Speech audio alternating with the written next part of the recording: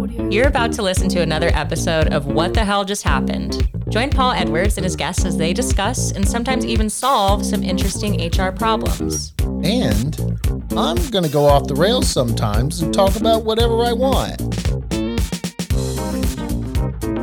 Welcome, everybody, to today's podcast of What the Heck Just Happened.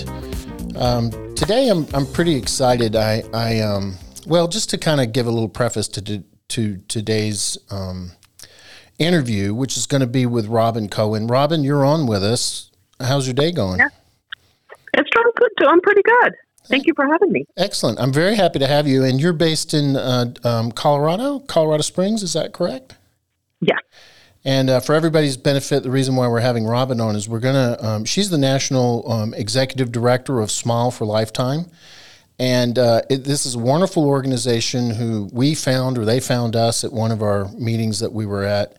And once we interacted with Robin, we just knew that this was something that we wanted to support. You know, What the Hell Just Happened, the podcast, while mine is something that's born out of the other company that I own and founded with my brother, which is called Cedar HR Solutions. And we've had a history at Cedar of supporting charitable work ever since our inception in 2006. Robin, when were you guys founded? 2009. Awesome. So Robin, let's just jump in and talk about the work that Smile for a Lifetime does. What is you guys' mission? Our mission is to help families who cannot afford the cost of braces, because as you can imagine, it's fairly expensive. And these families, we are really trying to work with these kids to help build their self-esteem, to build their confidence, to help link them with orthodontists who want to donate their service. Because believe it or not, most orthodontists want to give back to the community and want to help. Yeah. So we kind of found that there was a need of these kids who were really struggling, getting bullied and teased and made fun of, who couldn't afford braces. And then we had orthodontists wanting to help these families. So it just kind of came together naturally to like, hey, let's have a national charity that, you know, can kind of vet and screen and find the families and match them up with the orthodontists who want to give back. Okay, so when an orthodontist or dentist joins your program, you guys are the one that do all the vetting for them. Because, you know, Robin, I one of the things that I find amongst, you know, entrepreneurs and owners of practices and stuff is we want to do something for people, but we don't know exactly how to do it. Or, you know, we just don't have the methods, even though we have the means for accomplishing it. So one of the things I love about you guys is that you actually do the vetting. How is that done? Or how do people apply and get picked to get services through your organization? Well, we have several things as far as the applicants. Let me start with the orthodontist first, and then this kind of flows and makes sense. Sure. For orthodontists, again, most of them want to give back. They really want to, you know, help, you know, people in their community and give back, but they don't know how to find those families that are really in need. You know, so what we do is we will then vet the families. So families will apply through schools, they'll go to schools or social workers and say, hey, I can't afford braces. I'm getting bullied and teased. So what people do is they send them to our website. There's an application there that they fill out, and then they actually submit to us tax returns. We make sure that the orthodontists are getting a family in need. Gotcha. We get dental clearance forms, and we make sure they're going to the dentist and getting their teeth cleaned. Gotcha. Because odds are you're not going to follow through with the tons of orthodontic appointments that you're going to have if you're not even getting your teeth cleaned once a year. So we really try to vet the families and make sure that we're going to send you, the orthodontist, a family that's going to follow through.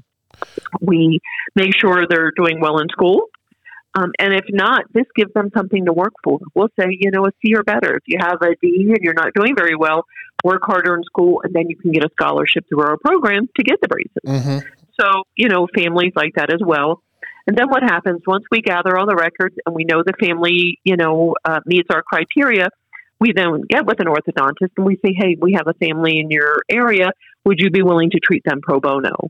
And again, most of them love it because we've already screened the families. And For the orthodontists, we have two ways they can join. They can be, we call it a chapter member, where what they do is they actually either will have a staff or work with us to market it in your community, because believe it or not, it's hard to find kids who are in need of the braces. Right. Because most times families that are struggling, they never think to even dream that there's an orthodontist who would actually donate service. So they don't even dream to go that route, to think, is there a charity that would help me with braces? Yeah. Robin, I imagine that there's no shortage of kids. It's just trying to, again, figure out how to get, how to let them know that this is available. So once they join the chapter as a practice, then they can help with your outreach. And then I suppose you guys do outreach as well. Yes, they could either, as a chapter member, we can help them get into the schools, promote it. We make little bookmarks and posters that they can send to their local schools, dentist office, different places to kind of market that, hey, my practice is partnering with Smile for a Lifetime, and I'm going to treat so many kids free every year. And then the other way an orthodontist can join us is they can literally just kind of participate with us and just, I had mentioned to you, we have a waiting list. They could call and say, hey, I don't want to join and market, but I want to take a child off the waiting list, and I'll take, one per year or whatever. And so you can really join full-fledged, jump in as a chapter member, or just say, hey, I'm going to take one or two kids. What do you have? Oh, yeah. I absolutely love that. And I love that, too, for our businesses out there who are going to be calling in. I promise you, Robin, that we're going to get some more folks in service to their communities through your program. It's really good to also know that you're not going to be overrun. I mean, we have this dentistry from a heart program that I don't know if it's still going on or not, but dentists from around the country would all kind of band together in a community and offer a day of free dentistry. And no kidding, the lines were like, out the door. They would start at 6 a.m. and they would go till 9 o'clock at night. And barely get through everybody who was in line by 10 o'clock that morning. So it's really nice that they do that. Yeah, it's good. Okay, so you guys do the vetting. You guys provide the resources to either take kids off the wait list or to have the orthodont practice join a chapter as a chapter member, and they're kind of, they're in the community and they're doing this. I do want to say one thing, Robin. I'm going to take a little bit of a left-hand turn. We talk about engagement with employees all the time. And from the stage, I will often say, you got to come up with a vision for your practice and what it means in the community. And you got to communicate that, and you got to communicate it to new employees, and you got to reinforce it with the employees who stay with you for, months and years. You've always got to be kind of justifying why you are in the community. And We're Here to Straighten Teeth isn't nearly as inspirational as, we're here to provide care. And as part of that care, not only do we work with people who come to us, but we also do outreach into our community, and we make a difference with kids. One of the things when I was reading, through your stuff is, and I can relate to this because I'm a military brat, and you're based in Colorado Springs. I was there as a kid, and kids can be cruel. And one of the things that I was not surprised to see is that teeth shaming is like one of the number one causes of kids getting bullied in school. Yeah. And, if you can just make a difference in 1 or 2 or 5 of those kids' lives in your community, I mean, what an impact, what a big deal that is. So I just love that part. Well, and for our staff, it's so meaningful. I will have kids send us in cards, will call us to let us know how we made a difference for these kids.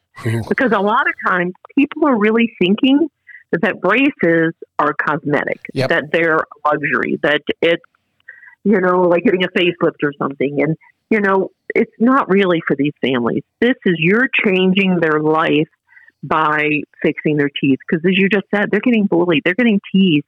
They're covering their mouth. They don't want to smile. They're withdrawing because they're so embarrassed of their teeth and their smile. And like you said, kids are going to make fun of them. So it's really life-changing, and I love it when we get those calls and those notes that just say, you've changed my life. You made me feel more confident. I'm more outgoing And tell me if I'm rambling too much. No, but you're not. You're not at all. I mean, look, you may help a kid join the band when they weren't going to go do that. You may help a kid, join the theater group. You may just help a kid not get picked on every single day and just be able to, go about their day. And that is no small thing. It is no small thing.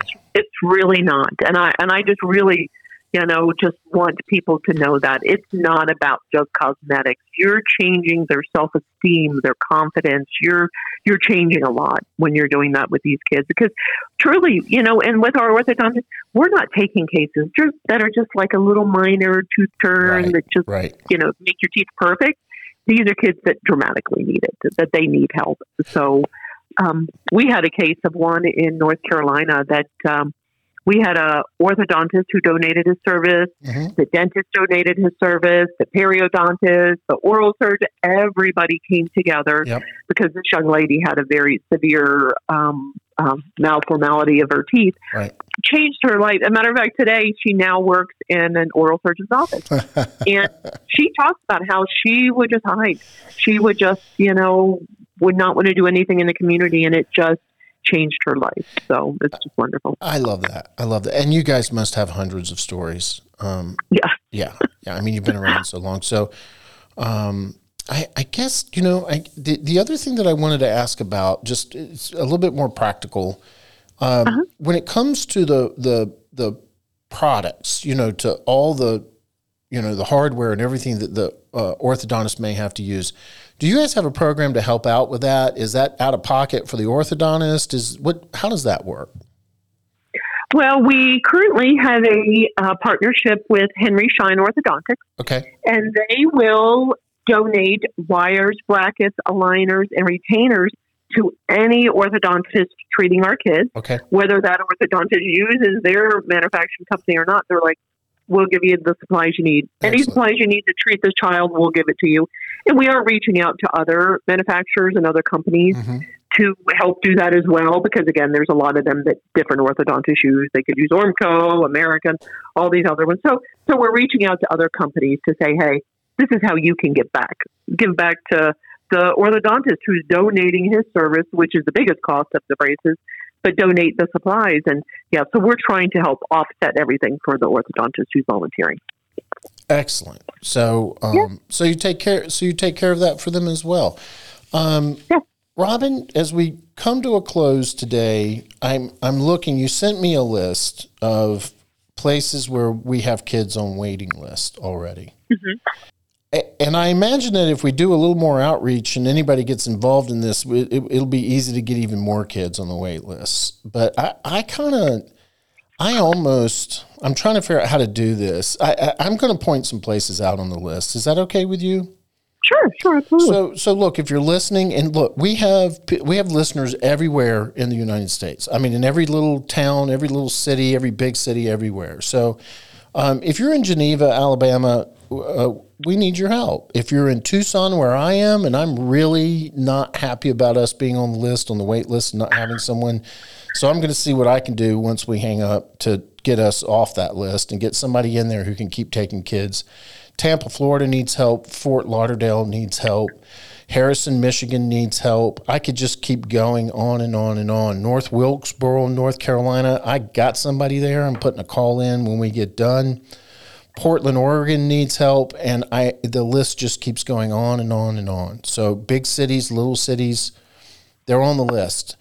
Robin, what do they need to do when they're done listening to this podcast today? What do they need to do in order to learn more and to engage with you guys? They could do two things. They could call me directly, whenever they have a free moment, and I could, explain the program a little bit more. Are we going to give them a phone number?